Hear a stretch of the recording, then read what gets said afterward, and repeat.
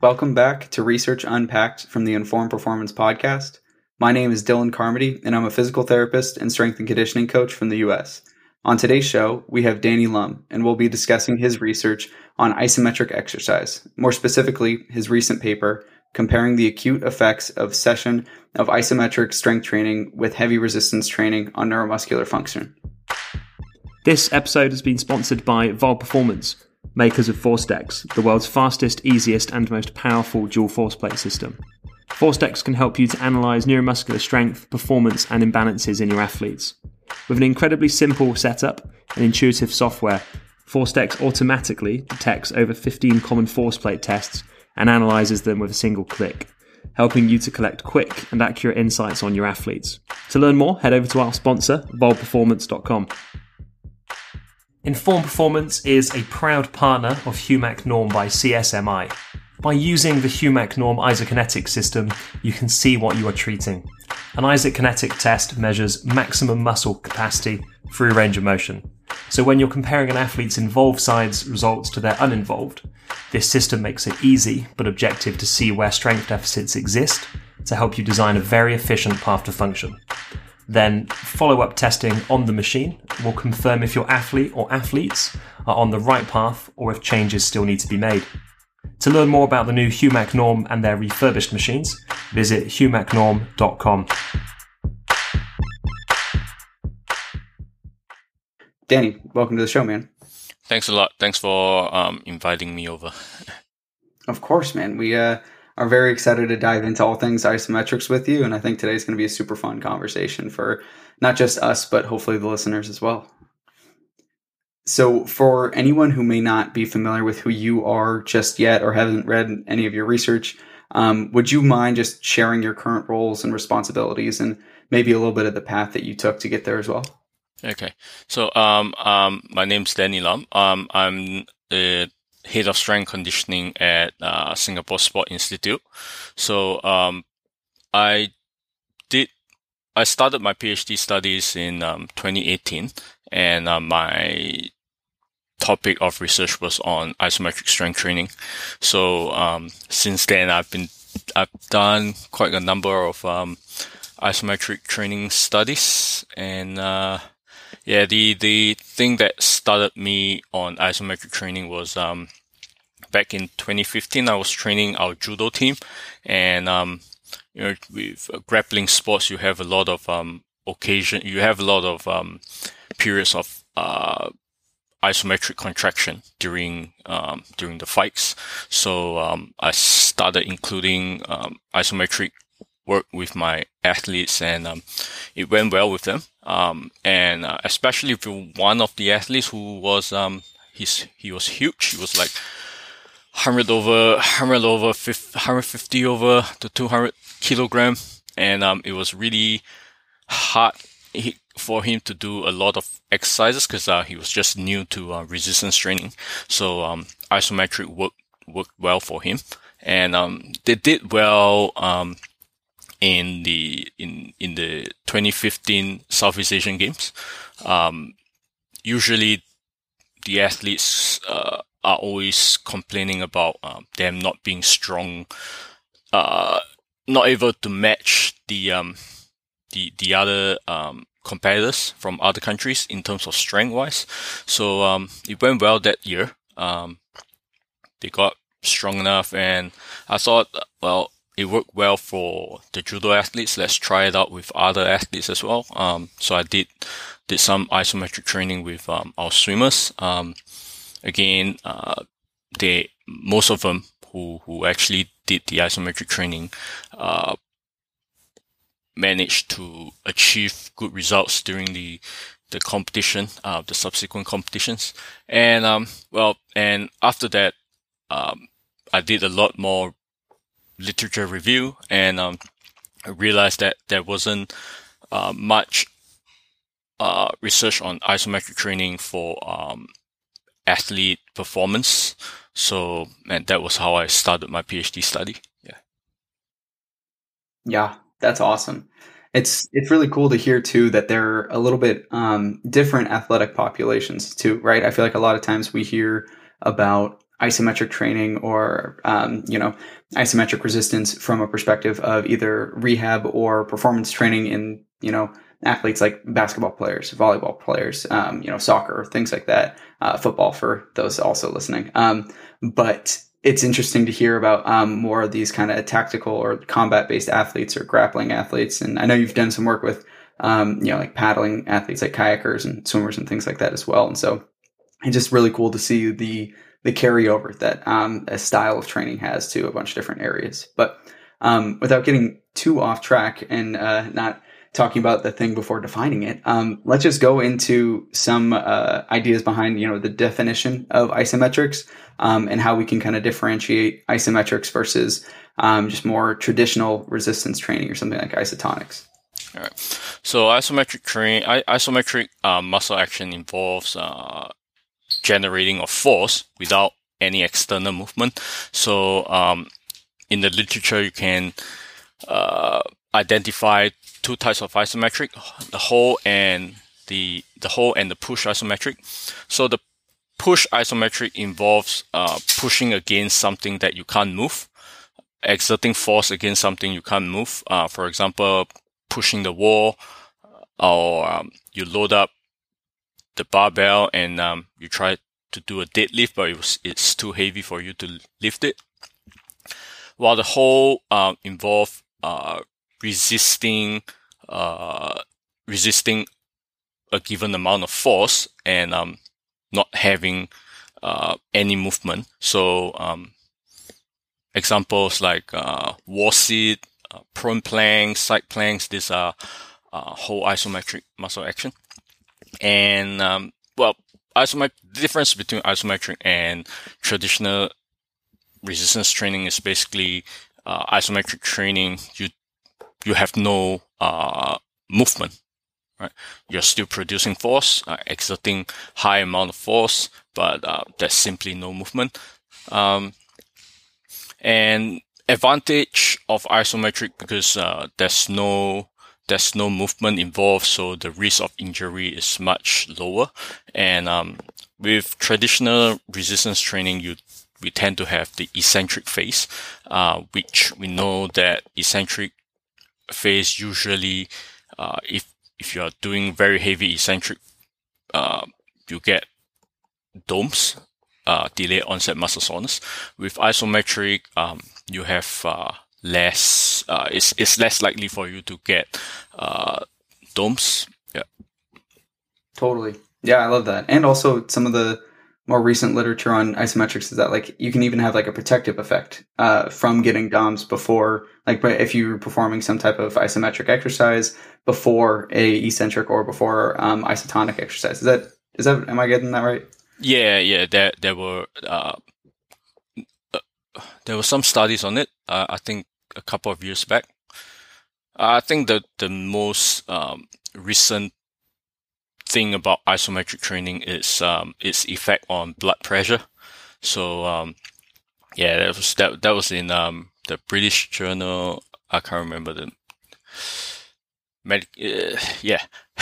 sorry, just slipped my mind what the journal is. Yeah, there was a meta-analysis on it, and they found that compared to other modes of exercise, including aerobic, isometric training seems to have the greatest beneficial effect on lowering blood pressure. Yeah, so many interesting like rabbit holes that you can go down with that.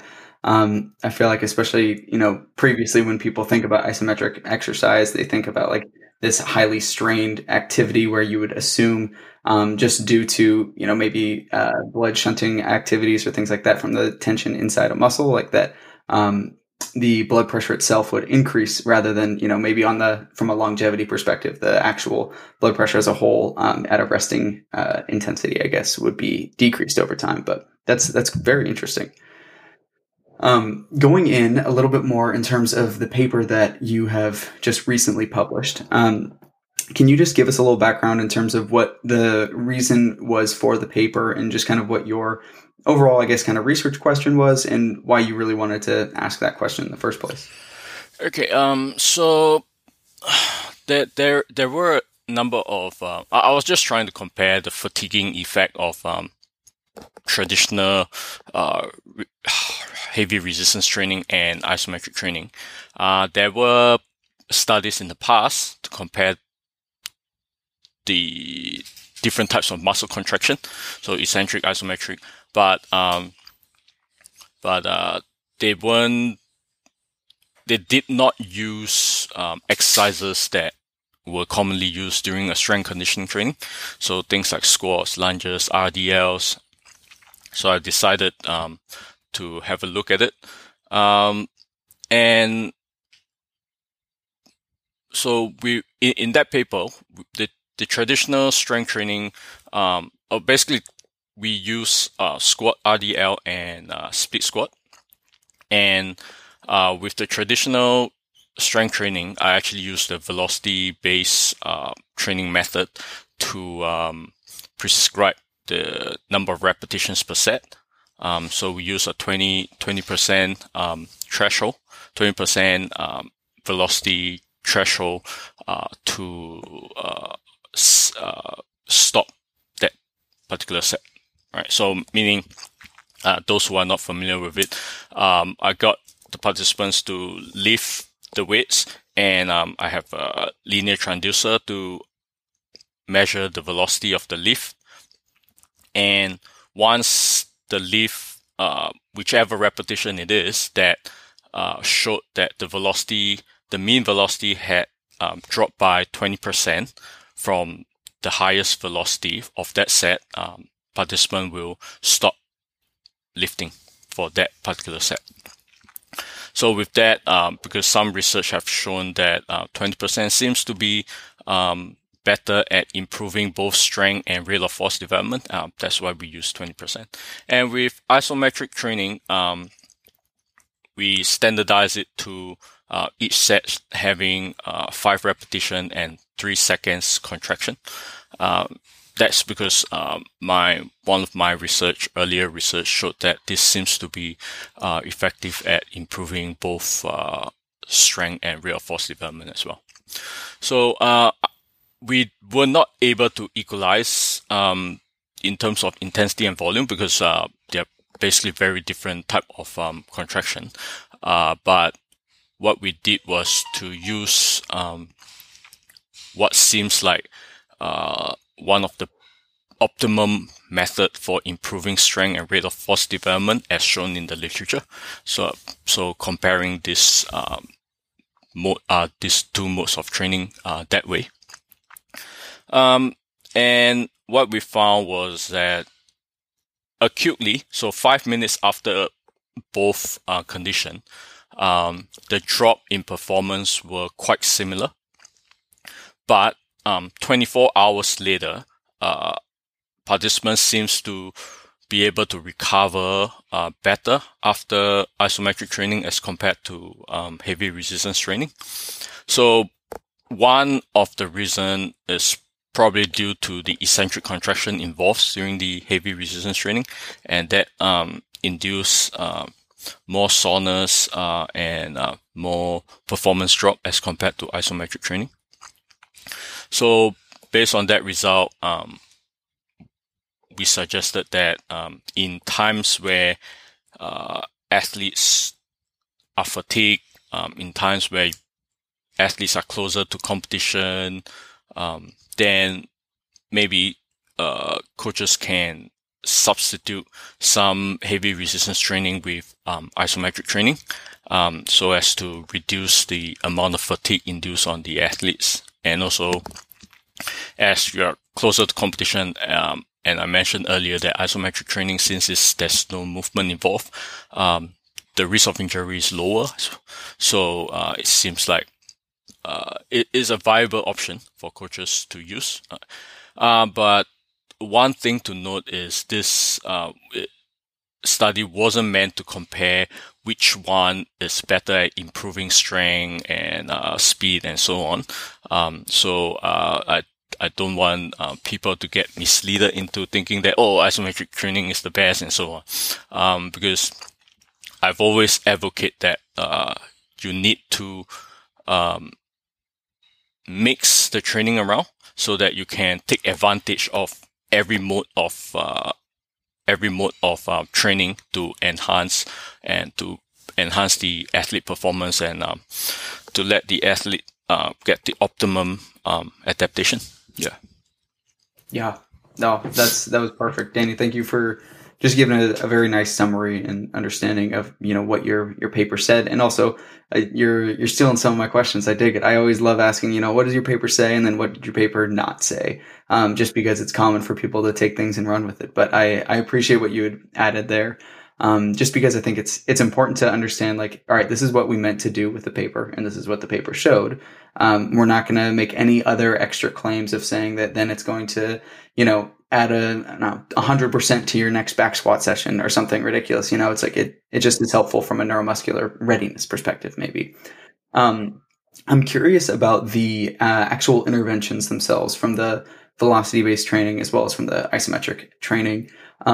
So both of those, you did a great job of like quantifying what they were doing, right? You're quantifying velocity and also quantifying both force and impulse and all those sorts of things. When you were doing that with the participants, was that like a feedback based, where like from the velocity based thing, like did the participants receive feedback based on how fast they were moving, or did the exercise stop once the threshold was not met without their knowledge of meeting it or not? Yeah. They did not get the feedback immediately. That means during the set when they're executing the exercise, they did not get the feedback. But when they were resting, they were showed what happened during that set.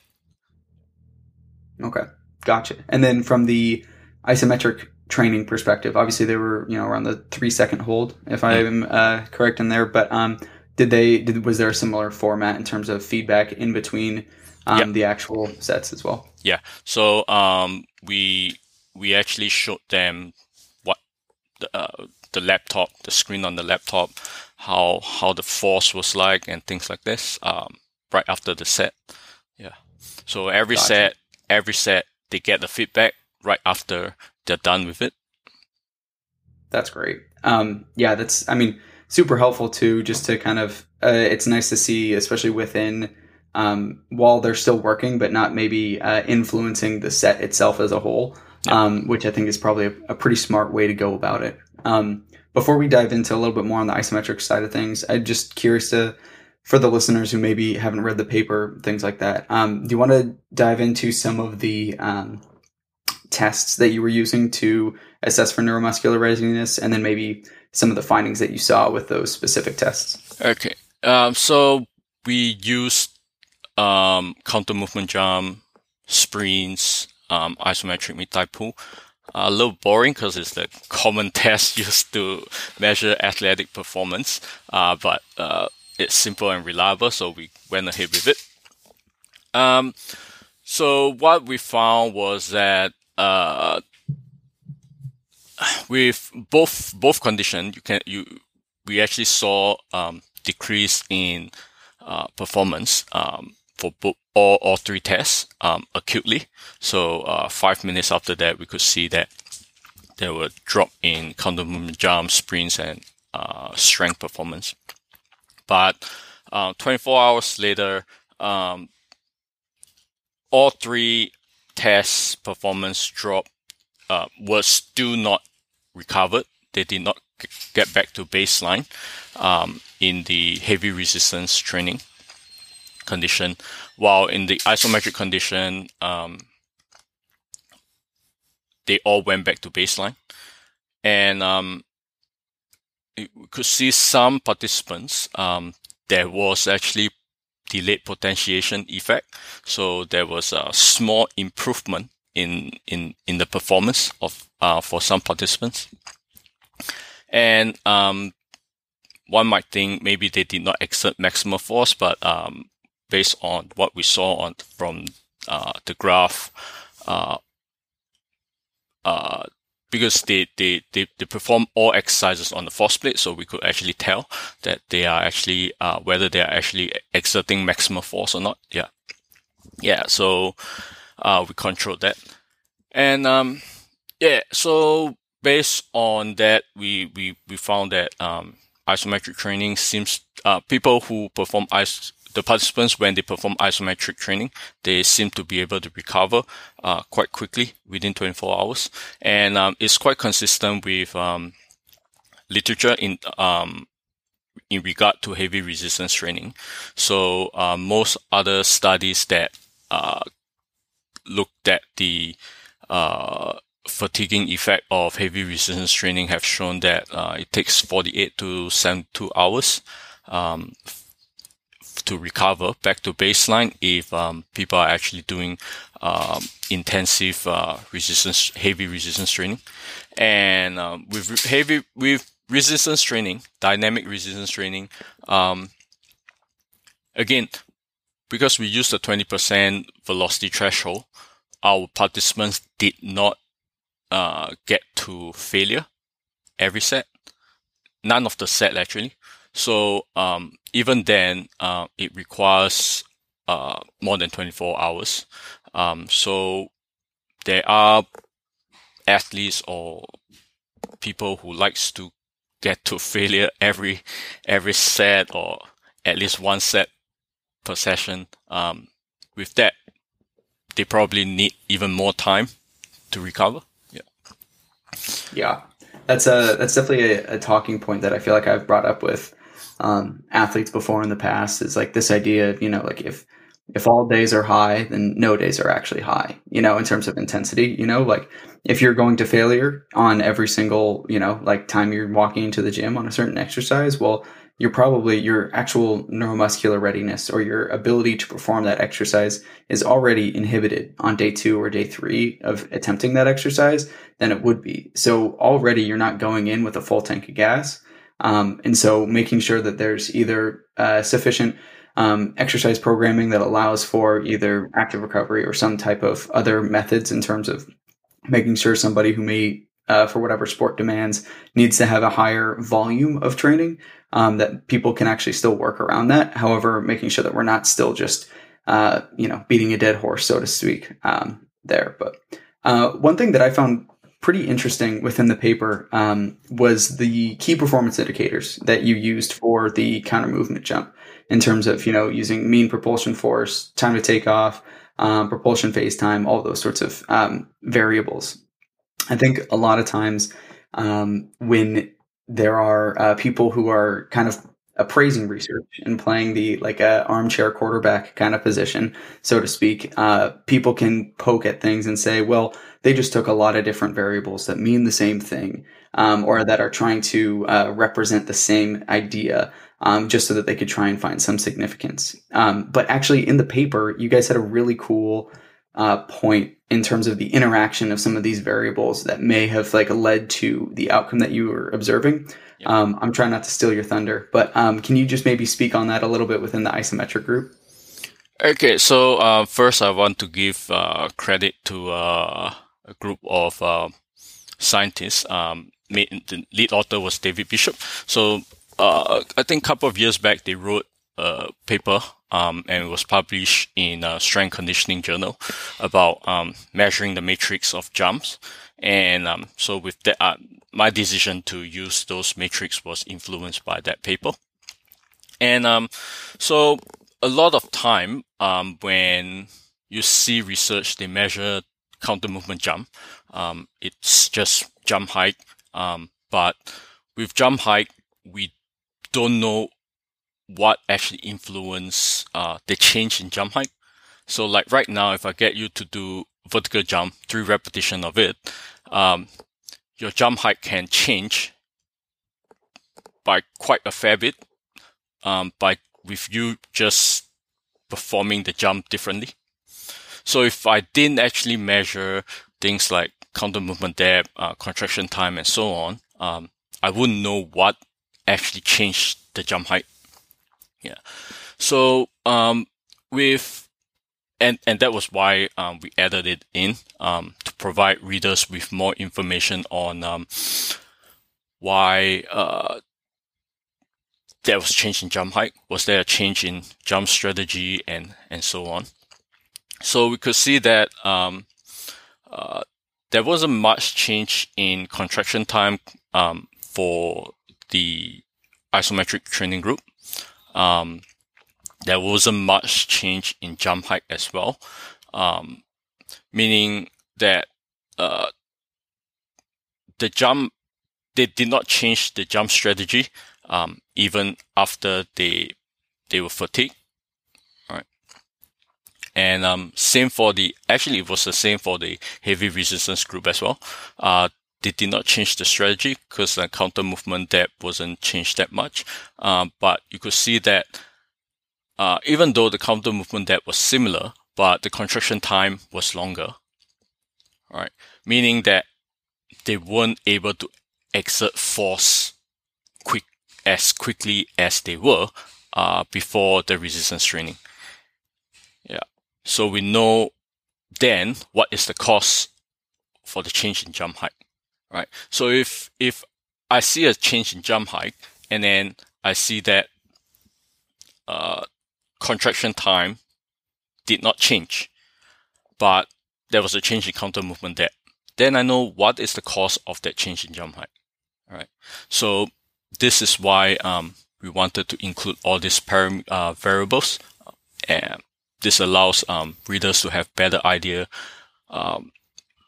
behind on the mechanisms behind all these changes. Yeah.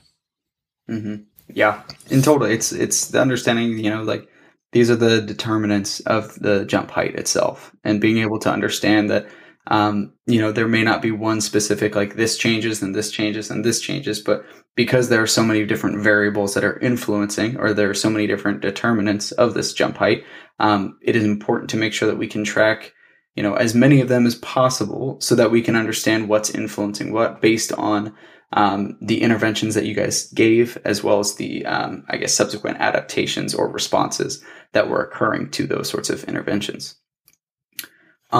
I am going to pivot a little bit here and go a little bit more into the idea of implementing isometrics and things like that, and talk a little bit more about that. Before, we had talked about this idea, whether they're called overcoming or yielding or pushing and holding, hima. There's a bunch of different words that all mean essentially the same thing with these different types of isometrics. Can you tell me about the specific type of isometric that you guys used in the paper, and then why you ended up using that type of isometric? Okay, so we use the push isometric, which is exerting force against something you can't move. And the reason why we do that is because with push isometric contraction, you can actually exert maximal voluntary force, voluntary contraction, and exert max amount of force within each position. With whole isometric, we will have to use a submax load.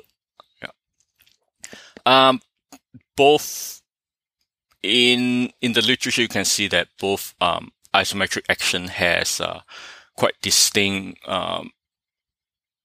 differences. You can see that push with the whole isometric, people tend to fatigue earlier at the same given intensity. For the lower, for the extremities, but for the trunk muscle, the muscles can exert a force longer with whole isometric as compared to push. This is probably because the difference in daily usage of the muscle. Our trunk muscles are meant to hold the position of our posture, and that's why it's adapted to the whole isometric action, while the extremity tends to be pushing things around. So it's more suitable for the push isometric action. Yeah. So yeah, the main reason is also because most of my research I've used the push isometric, and I'm basically more familiar with that.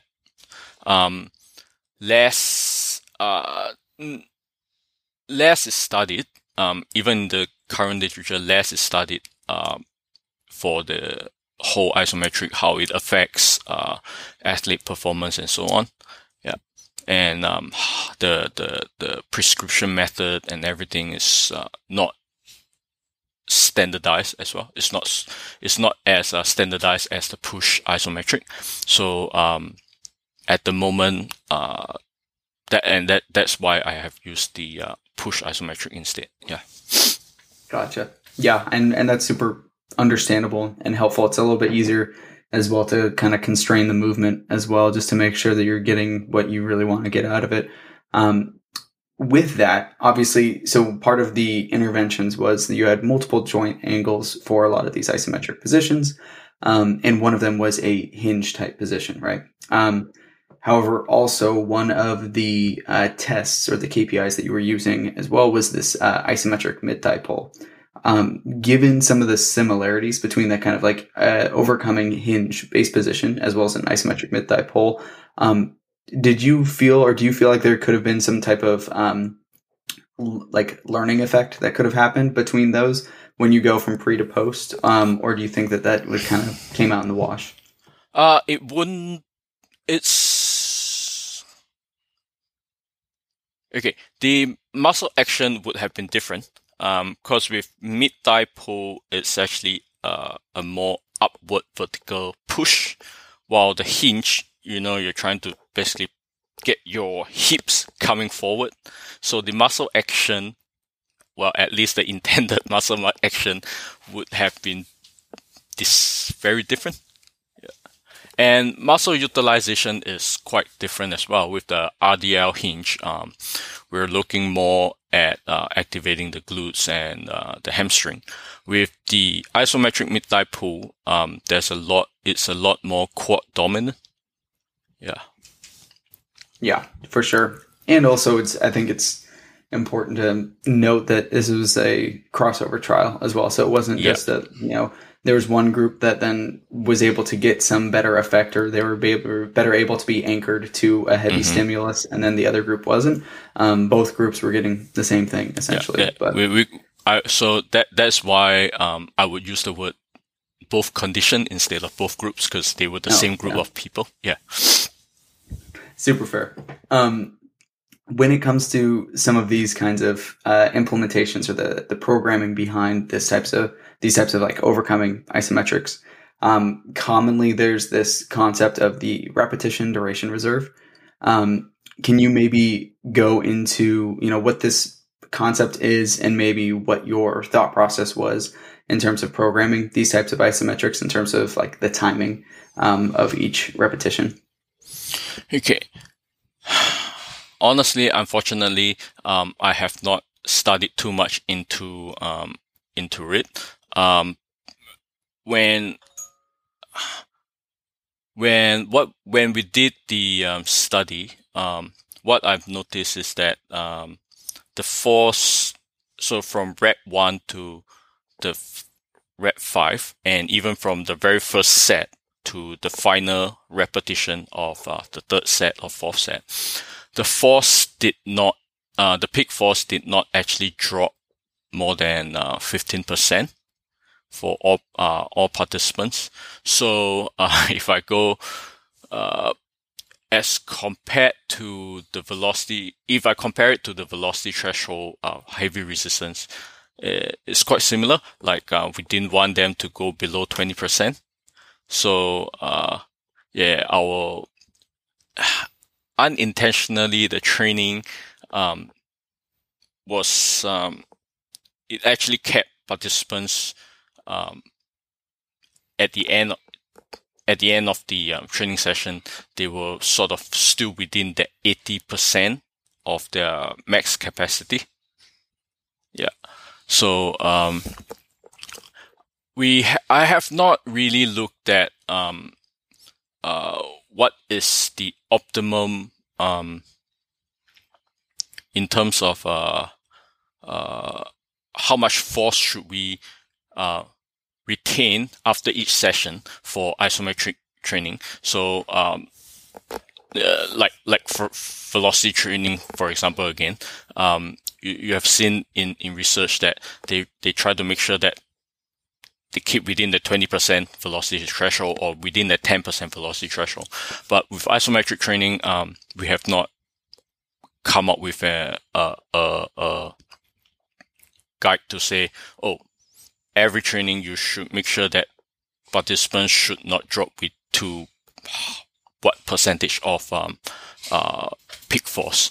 Yeah, so with that, we have not looked at it yet, but so far, based on what I have always been using, 3 times 5 times 3 seconds or less, it seems to be quite effective to enhance athlete performance. Yeah. But if we look at the post-activation performance enhancement effect, we would, during each set of isometric contraction, we should keep it within 5 seconds. Yeah. So based on what I have seen in literature, anything above 5 seconds probably cause too much fatigue. Yeah. Yeah, definitely. And that's my understanding too, especially when you look at some of the other work from like, what Alex Natera puts out and some other isometrics based researchers, the idea, I guess, from the repetition duration reserve was just, if you're going all out at theoretically giving 100%, most people can probably hold on to that for about 10 seconds, and so if you're cueing somebody to say you're going to go as hard and as fast as you can, generally trying to keep to like that 20 to 30% kind of range is helpful, just so that, like we've been saying, we don't want that fatigue to drop, or that peak force to drop because of fatigue or things like that. But yeah, it's just a super interesting concept and area to explore even further. But understanding that, isometrics are commonly described as these sort of position-specific exercises. Can you unpack maybe just like what we mean by saying position-specific, and how we may be able to kind of improve not only our force production, but maybe like the technique or technical force transfer aspects of exercise? Okay. So how should I put it? All right. So people have the perception that if you do isometric training at 120-degree knee angle, you will only be strong at 120-degree knee angle. Yes, you will gain most amount of strength at 120-degree knee angle, but you will still gain strength through a certain range of movement. So how much range, it's dependent on, again, the angle that you train at.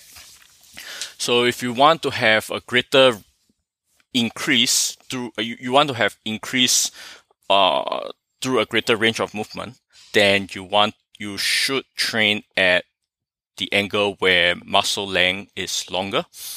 So I take quads, for example. So let's say this is my quads, and if I get my knee to bend to 90-degree angle as compared to 120-degree knee angle, my quads will be stretched to a longer length at 90 degree. So if I train at 90 degree as compared to 120, my strength will increase to a greater range, say 30-40 degree. But with 120 degree, maybe the strength will only increase through a range of 15 to 20 degree. So that is an example of how we can increase our strength if we use isometric training through a greater range of movement. Yeah. But if we look at trying to increase hypertrophy, then working at a longer muscle length would be more favorable. So it's pretty similar to dynamic training. If you want to have more hypertrophy, go through the greater range of movement. Yeah, no, I love that. And it's super interesting just to understand that idea of, especially, maybe the exact mechanisms haven't been unpacked there, but I do think, kind of like what you've been saying, there's definitely some relationships there in terms of, the greater muscle length as well as the greater range of motion from a hypertrophy-based training perspective. So in terms of this kind of implementation of these sorts of ideas, especially when you're talking about a push versus a hold for different aspects of training, would there be times, understanding more that like this kind of hold isometric would almost induce more of this quasi-eccentric type quality. Are there certain times in which you would want to implement something like that over a push isometric? Okay, so we did a preliminary study comparing push and whole ISO. What we found was that the whole ISO seems to be more effective in inducing hypertrophy, while the push seems to be better at increasing the maximal strength. So say at this phase, training phase, my emphasis is more on hypertrophy, and then I want to include some isometric training as well. So then I'll use the whole isometric method, right? But when it comes to improving rate of force development and maximal strength, then I would prefer to use the push isometric training method. Yeah. In terms of whether it helps more with concentric and eccentric, we have not really looked into it. Yeah. Mm-hmm. Gotcha. Yeah. I mean, yeah, all of those different implementation styles and mechanisms behind it is always just interesting for me to kind of soak up. So I appreciate that a lot. Trying to be conscious of your time here, and we'll probably be wrapping up shortly. But you guys mentioned that there was a greater impulse that was incurred within the isometric group versus the heavy resistance training. However, there was essentially equal rating of perceived exertion, actually improved perceived recovery status within the isometric training group, as well as improved, actual recovery of some of that neuromuscular qualities that you were accessing. Can you maybe walk us through just some of the mechanisms that we may be able to use to describe the phenomena that we're seeing, where it's like, well, if someone's experiencing more impulse, but they're actually better recovered, can we just unpack some of that? Okay. So impulse, we know, is force multiplied by the time. So the amount of force you produce at a certain time. With isometric muscle action, you can actually sustain a given force longer as compared to concentric and eccentric action. So because each repetition for the ISO condition was actually maximal effort. So and 3 seconds, holding for 3 seconds. So participants basically attempted to produce maximal force for a duration of 15 seconds for that for each set, right? But with the heavy resistance training, it's not possible for me to get participants to do repetitions of 1 RM, right? Yeah, so the load was, each repetition was at submaximal, 80, more than 80% for the squat, and close to 80% for, it was, so for RDL, it was at 90% of the 1 RM squat. So in terms of relative intensity for RDL, is also close to 80% of the maximum intensity. And then for the split squat, we did 35% of 1 RM squat. So that gave us a range of around 5 to 7 repetition before they get to 20% loss, threshold loss. So you can see that each repetition for heavy resistance training was at sub-maximal load. So and that is why, if you look at the total impulse, it wasn't possible for heavy resistance condition to have as high of total impulse as compared to isometric, and that explains the lower total impulse. And why the fatigue? Why is there faster recovery for ISO? As I mentioned earlier, isometric compared to eccentric. Eccentric would cause more muscle damage, more muscle soreness, and that is probably one of the reasons why we can see a faster recovery for isometric as compared to heavy resistance training. Yeah. Totally. Yeah. And it's just a really interesting way in terms of we can kind of still allocate high and heavy loads, to a system. The idea of like the classic like general adaptation syndrome from Hans Selye, years ago kind of rings a bell in my head of like, we almost want, like, by implementing some level of isometric training, we're trying to mitigate some of that kind of alarm phase or that dip in the graph that people may be imagining, as much as possible, while still trying to amplify the resistance or like the potentiation or however else you'd like to describe that effect or the improvement. So we're essentially just trying to get as much bang for buck as we can within a certain type of exercise, and it's, I always just find that, especially when you equate things to impulse, which I always enjoy doing, it's just very interesting to me. But Danny, thank you so much for just being on the podcast, sharing all the insights that you have and the information. Is there anything else that we haven't talked about the paper or about your work that you would like to just touch on before we close things up? Okay. So I mentioned earlier that I think this is very important to avoid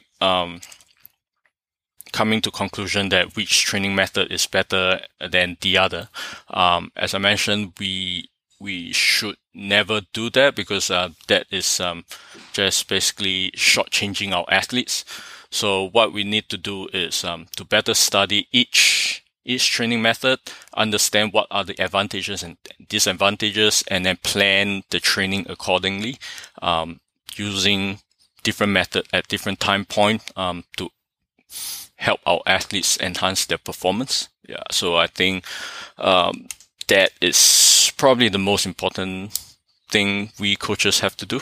Yeah, totally. Yeah, it's you're studying the thing for what it is, not necessarily comparing it to something else, but just saying, hey, this is isometric training, or this is eccentric training, or this is sprint training or something. This is what it is. This is what it does. And these are the things that we can hang our hat on in terms of like what it is and what it does, rather than saying it is better than an eccentric or it is better than an isometric or whatever it is. We're at some point, depending on how you're categorizing exercises, we're comparing apples to oranges to begin with. And so saying that you like oranges, I'll just say, okay, cool, I'm an apples guy, So Danny, knowing that we have a similar audience in terms of, whether they be researchers, rehab professionals, strength and conditioning coaches, sports scientists, all this kind of realm of human performance, based on like understanding who our audience is and these interests, who do you think that we should have on next on the podcast? Right. So one of the person I like to follow is Gareth Sanford. Yeah. So Gareth does a lot on work a lot on endurance training. He looks at VO2 max, maximal sprint speed reserve, and things like that. Yep. So it would be interesting to talk to him. Yep. Okay, I love it. We'll be sure to reach out to him and try and get him on the podcast. And then final question, how can others, find you if they want to connect with you or just learn more about the research that you're doing? If you want to talk about any of the other ventures that you're doing as well, feel free to share it with the audience. Yep. I'm on Twitter. I'm on Instagram. So people can look for me, Danny Lam. Yeah. Awesome. Right on, Danny. Well, thank you so much for being on the show. Your insights are greatly appreciated, and I hope that we connect soon. All right. Thanks a lot. Thanks for the invitation.